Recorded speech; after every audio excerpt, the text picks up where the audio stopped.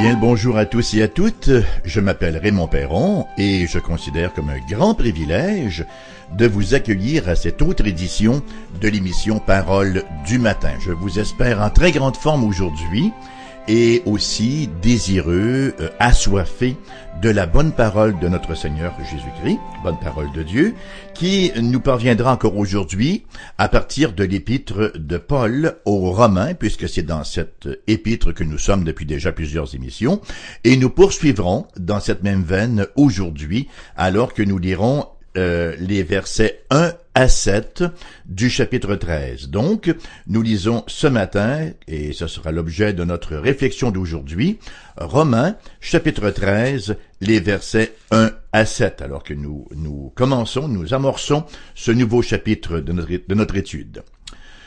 Que toute personne soit soumise aux autorités supérieures, car il n'y a point d'autorité qui ne vienne de Dieu, et les autorités qui existent ont été instituées par Dieu.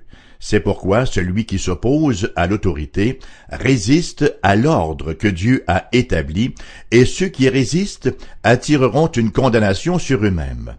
Ce n'est pas pour une bonne action, c'est pour une mauvaise, que les magistrats sont à redouter. Veux-tu ne pas craindre l'autorité? Fais le bien, et tu auras son approbation. Le magistrat est serviteur de Dieu pour ton bien. Mais si tu fais le mal, crains, car ce n'est pas en vain qu'il porte l'épée, étant serviteur de Dieu pour exercer la vengeance et punir celui qui fait le mal. Il est donc nécessaire d'être soumis, non seulement par crainte de la punition, mais encore par motif de conscience. C'est aussi pour cela que vous payez les impôts, car les magistrats sont des ministres de Dieu, entièrement appliqués à cette fonction. Rendez à tous ce qui leur est dû, l'impôt à qui vous devez l'impôt, le tribut à qui vous devez le tribut, la crainte à qui vous devez la crainte, l'honneur à qui vous devez l'honneur. Voilà donc cette péricope que nous considérerons ensemble aujourd'hui. En Romains chapitre 12, nous avons vu 4 aspects des relations du croyant. Dans un premier temps, nous avons vu quelle devrait être la relation du croyant avec Dieu, et c'est ce qui a fait l'essence même de notre réflexion sur les versets 1 et 2 de ce chapitre 12. Ensuite, nous avons vu une sorte de relation du croyant avec lui-même, comment le croyant doit se voir dans les versets 3 à 8, pour passer aux relations des croyants les uns avec les autres. Romains chapitre 12 toujours, versets 9 à 16, et enfin nos relations avec ceux qui agissent envers nous comme des ennemis, les versets 17 à 21. En ce début de chapitre 13 de l'Épître aux Romains, nous en ajoutons une autre, à savoir les relations du croyant avec l'État. Voilà, le croyant et le gouvernement, si vous préférez, et le croyant se doit d'être un citoyen consciencieux. Au fil des siècles, les relations de l'Église avec l'État, c'est un sujet qui a souvent été un sujet justement de controverse. Et la question se ramifie en plusieurs sous-questions, comme quel est le rôle de l'État dans les affaires humaines? Quelle relation l'État doit-il entretenir avec l'Église de Jésus-Christ? Comment les chrétiens doivent-ils réagir face à l'autorité gouvernementale? Et la grande question extrêmement délicate, mais très pertinente, qu'en est-il de la désobéissance civile? Et il y aurait encore une pléthore de questions qu'on pourrait ajouter à celle-ci. La question, bien sûr, de la relation entre le chrétien et l'État n'est pas nouvelle, et force nous est d'admettre que ni l'Église, non plus que l'État, n'ont toujours su prendre leur place dans le plan de Dieu. Tantôt, c'est l'État qui voulait diriger l'Église, et tantôt c'est l'Église qui se revendiquait d'une autorité sur l'État. Et tout cela sans parler des devoirs individuels du chrétien envers ce même État. Qu'il nous suffise de dire, en introduction, que l'Église et l'État sont deux institutions divines. Hein? Ce sont deux institutions qui viennent de Dieu et que les deux ont des rôles différents, de sorte que le chrétien a ses devoirs tant envers l'un qu'envers l'autre. On se souviendra d'ailleurs de la réponse de Jésus aux pharisiens et aux hérodiens qui avaient mandaté des gens, des représentants, pour tenter de prendre Jésus au piège, et ces derniers vinrent lui demander s'il devait payer le tribut à César. Nous retrouvons la réponse de Jésus dans Marc chapitre 12 verset 17. Jésus leur dit « Rendez à César ce qui est à César et à Dieu ce qui est à Dieu. » Alors voyez, le chrétien a un devoir envers les deux institutions divines, envers Dieu lui-même, hein, envers l'Église et envers l'État. Dans la péricope de ce matin, Paul élabore sur la question et il met l'accent sur la responsabilité personnelle du croyant en tant que citoyen. Et c'est d'autant plus intéressant qu'au moment où il écrit ces lignes, l'influence chrétienne auprès du gouvernement juif ou du gouvernement romain était absolument nulle, hein, et ces autorités-là leur étaient particulièrement hostiles. Paul les regarde néanmoins comme ayant été établis par Dieu, de sorte que les chrétiens doivent s'y soumettre. Et c'est bien sûr une pensée qui n'est pas nouvelle dans l'Ancien Testament. Elle est déjà bien inscrite au cœur même de l'Ancien Testament, à savoir que Yahweh, Dieu, hein, est souverain sur les royaumes du monde.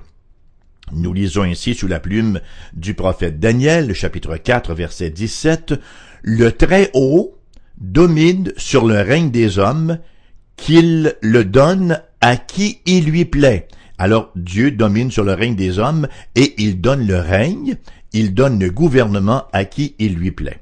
Proverbe, dans la littérature de sagesse, Proverbe chapitre 8, verset 15, « Dieu qui dit, par moi, les rois règnent et les princes ordonnent. » Alors ça nous amène donc à notre premier point des versets 1 à 3, l'autorité de l'État. L'apôtre commence donc avec un commandement clair. Un commandement clair et aussi, dirait-on, une application universelle. Que toute personne soit soumise aux autorités supérieures. Évelant, toute personne, tout le monde, tout ce qui existe, tout ce qui existe, toute créature, soit soumise aux autorités supérieures. Bon, il va en faire l'application au gouvernement, mais ça vaut pour toutes les formes d'autorité. Le patron, les parents, les professeurs, les policiers, voyez, ce sont des autorités que Dieu a établies et nous devons, nous, tous citoyens, quelles que soient nos croyances, quelle que soit notre perception, notre compréhension de la vie, nous devons nous y soumettre. Et Paul nous donne ensuite les raisons pour cette injonction en affirmant que l'autorité de l'État, enfin toute autorité, vient de Dieu et l'importance de cette réalité-là ressort du fait qu'il la répète à 3 reprises. Premièrement, au verset 1, il dit « Il n'y a point d'autorité qui ne vienne de Dieu, et les autorités qui existent ont été instituées par Dieu. » Vous voyez, à 2 reprises il le mentionne, et il va renchérir encore dans la première partie du verset 1, où il écrit « C'est pourquoi celui qui s'oppose à l'autorité résiste à l'ordre que Dieu a établi. » Ainsi, l'État est une institution divine, revêtue d'une autorité divine. Les chrétiens, bien sûr, ne sont pas des anarchistes. Les chrétiens ne sont pas ceux qui vont encourager l'anarchie, qui vont encourager la désobéissance aux lois avec lesquelles on n'est pas nécessairement d'accord à tout propos, n'est-ce pas? Ceci étant dit, il faut cependant demeurer prudent dans notre interprétation des déclarations de l'apôtre Paul. Il ne nous faut pas faire dire à Paul ou encore faire dire à Dieu qu'il est responsable du comportement de tous les gouvernements corrompus et dépravés du monde, de tous les Caligula, de tous les Hérodes, les Néron, les Domitiens du Nouveau Testament, ou de tous les Hitler, les Staline, les Idi Amin Dada et les Saddam Hussein de notre temps, et qu'en conséquence, il ne faille en aucune circonstance leur résister. Non, il y a une place pour la désobéissance civile et on va en reparler tantôt. Ce que Paul affirme, c'est que toute autorité humaine est dérivée de l'autorité divine, de sorte que nous pouvons dire aux dirigeants ce que Jésus a dit à Pilate, chapitre 19, verset 11 de l'évangile de Jean. Jésus qui dit à Pilate, « Tu n'aurais sur moi aucun pouvoir s'il ne t'avait été donné d'en haut. » Voyez, Pilate a fait mauvais usage de son autorité pour condamner Jésus, ce qui n'enraye pas pour autant le fait que l'autorité qu'il a manifestée pour ce faire lui avait été déléguée par Dieu. Alors, après cet appel à la soumission, Paul met en garde contre la rébellion. Verset 2. C'est pourquoi celui qui s'oppose à l'autorité résiste à l'ordre que Dieu a établi, et ceux qui résistent attireront une condamnation sur eux-mêmes. Et l'apôtre de continuer à élaborer sur la sagesse de la soumission à l'autorité du magistrat au verset 3. Ce n'est pas pour une bonne action, c'est pour une mauvaise que les magistrats sont à redouter. Veux-tu ne pas craindre l'autorité? Fais le bien et tu auras son approbation. Bon, il va sans dire qu'il n'en est pas toujours ainsi dans la pratique, et Paul en convient d'emblée. Malgré qu'il ait lui-même expérimenté les bénéfices de la justice romaine aux mains des procurateurs et des centurions, il était également conscient des fraudes judiciaires. Et quand on parle de fraude judiciaire, bien sûr, on pense à la condamnation injuste du Seigneur Jésus. De plus, si la cour avait été juste, Paul lui-même n'aurait pas eu à en appeler à César. Nous lisons dans Actes chapitre 25, verset 11, où Paul se défend, et il dit « Si j'ai commis quelque injustice ou quelque crime digne de mort, je ne refuse pas de mourir. Mais si les choses dont il m'accuse sont fausses, et c'était le cas, personne n'a le droit de me livrer à eux. J'en appelle à César. » Alors, c'est dire qu'en décrivant le magistrat comme il le fait au verset 3, le magistrat comme étant quelqu'un qui soutient la justice et s'oppose au mal, Paul, bien sûr, parle de l'idéal divin et non de la réalité humaine. Cependant que l'exigence de la soumission et la mise en garde contre la rébellion sont présentées en termes universels. Gardons ça bien présent à l'esprit. Ce n'est pas à dire que Dieu donne carte blanche au gouvernement, qu'il donne carte blanche et que la tyrannie soit une vertu. Non plus que l'obéissance tout à fait inconditionnelle. Ce n'est pas ce que l'apôtre dit. En d'autres mots, dans certaines circonstances, la désobéissance civile devient impérative.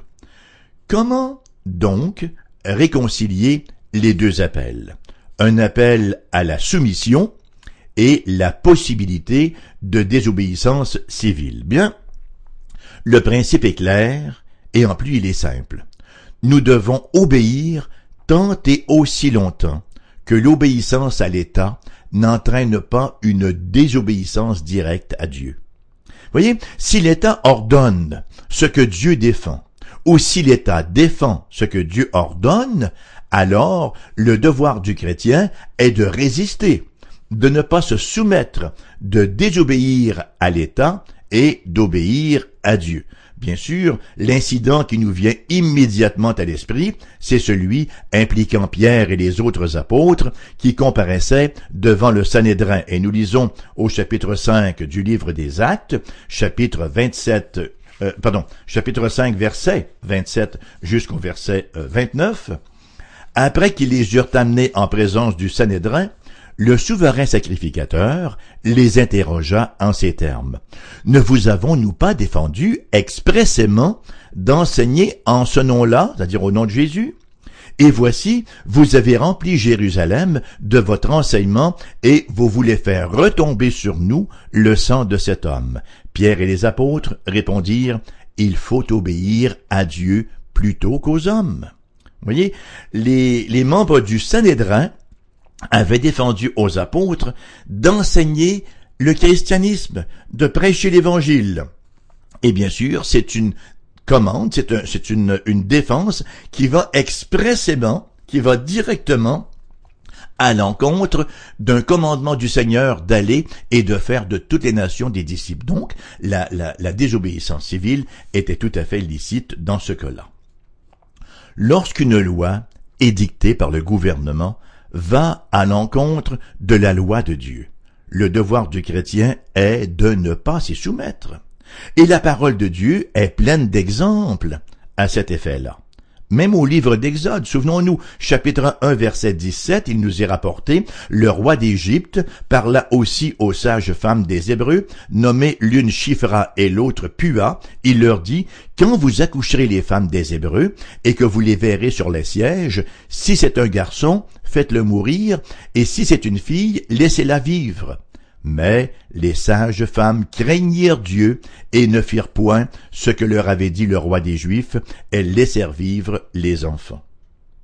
Rappelons-nous également Daniel chapitre 3, où nous retrouvons Shadrach, Meshach et Abed-Négo qui refusent d'adorer la statue de Nebuchadnezzar. Et un peu plus loin, au chapitre 6 du livre de Daniel, nous avons lui-même, le prophète lui-même Daniel, qui désobéit à l'ordre du roi Darius de ne pas prier d'autre Dieu que lui pendant une période de 30 jours. Pendant un mois, on ne devait qu'adresser des prières qu'à Darius l'empereur. Bien sûr, ce n'est pas ce que Daniel a fait, il a continué à prier son Dieu. Tous ces héros, en dépit des menaces, ont démontré par leur désobéissance aux édits royaux, leur soumission à Dieu, et non pas une attitude provocatrice à l'égard du gouvernement. Donc, la soumission aux autorités, à moins que ces dernières nous demandent une action contraire, vraiment contraire à la révélation de Dieu, elle n'est pas négociable. Si, par exemple, l'État légalise l'avortement, bon, on ne peut pas partir ensemble, un groupe d'églises, pour aller mettre des bombes dans les cliniques d'avortement. Non.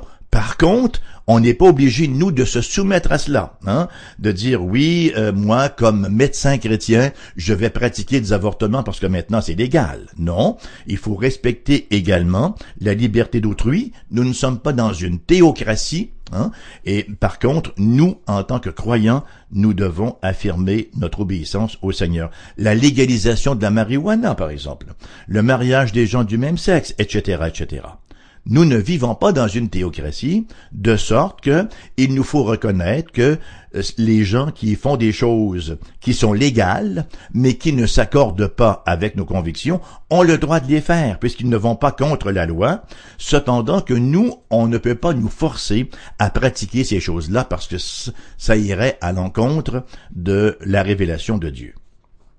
Et ça m'amène à mon deuxième point, le ministère de l'État, le service de l'État, les versets 4 à 7. Ici, l'apôtre affirme, sans embâge, que l'autorité de l'État est en vue de son service, de son ministère. Dieu leur a donné une autorité pour qu'ils servent l'État, mais qu'ils le servent sous Dieu. Bon, écoutez, ils auront à rendre compte de l'utilisation qu'ils en font, mais il n'en demeure pas moins que cette autorité-là leur a été conférée dans ce but-là. Et comme Paul a affirmé à 3 reprises que l'État détient son autorité de Dieu, il procède de la même manière en parlant du service, en parlant du rôle de l'État. Verset 4a, le magistrat est serviteur de Dieu. Savez-vous quel mot on retrouve là, qui est traduit par serviteur? Le mot diakonos, le mot qui a donné en français diacre. Alors, l'État est un diacre, l'État est un serviteur de Dieu. Ensuite, un peu plus loin, l'État donc est un serviteur de Dieu, est un serviteur de Dieu pour ton bien, mais si tu fais le mal, crains, ce n'est pas en vain qu'il porte l'épée étant serviteur de Dieu. Encore une fois, le mot diakonos, le mot diacre. Et au verset 6, c'est aussi pour cela que vous payez les impôts, car les magistrats sont des ministres Ici, c'est le mot liturgos qui a donné en français le mot liturgie. Alors, c'est une forme de liturgie. Voyez-vous, c'est un caractère sacré que l'exercice de l'autorité par l'État. Quel est donc ce service? Quel est donc ce ministère que Dieu a confié à l'État? Bien, il concerne le bien et le mal. Et ça, c'est un terme récurrent au chapitre 12 et 13.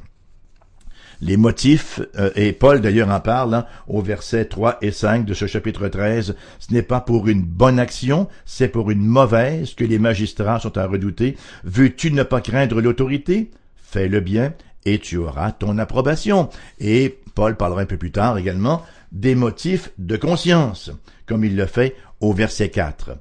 Au verset 4 d'ailleurs, le magistrat est serviteur de Dieu pour ton bien, mais si tu fais le mal, crains, car ce n'est pas en vain qu'il porte l'épée pour punir, et il dira, non seulement dois-tu obéir par la crainte du châtiment, mais aussi par motif de conscience.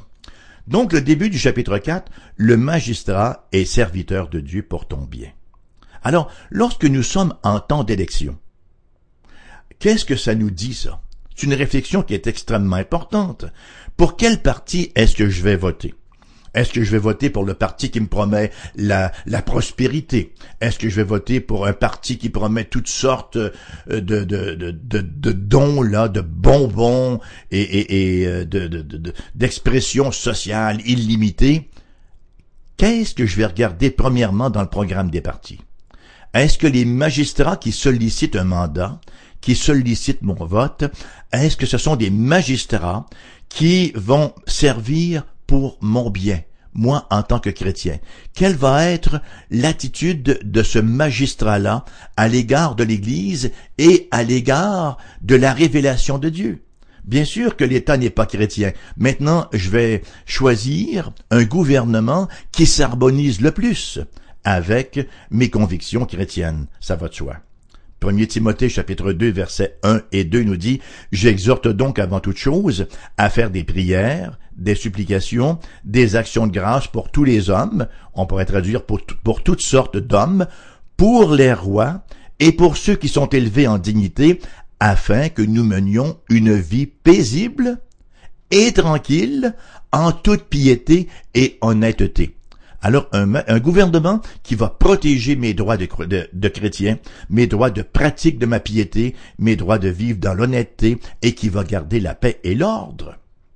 Et Paul termine son exposé du sujet avec la question des impôts et des taxes. Oh, ça, c'est un thème qui nous chatouille, qui nous titille, qui nous gratouille. Et là, on voit d'ores et déjà que notre société n'a pas inventé les taxes, comme on peut le voir. On peut le voir d'ailleurs tout au long de la parole de Dieu, du temps de Salomon, du temps de son fils Roboam. Les taxes ont toujours existé. Et Paul place cette question-là sous la rubrique du ministère de l'État. C'est donc quelque chose à laquelle, ou auquel plutôt, il faut nous soumettre.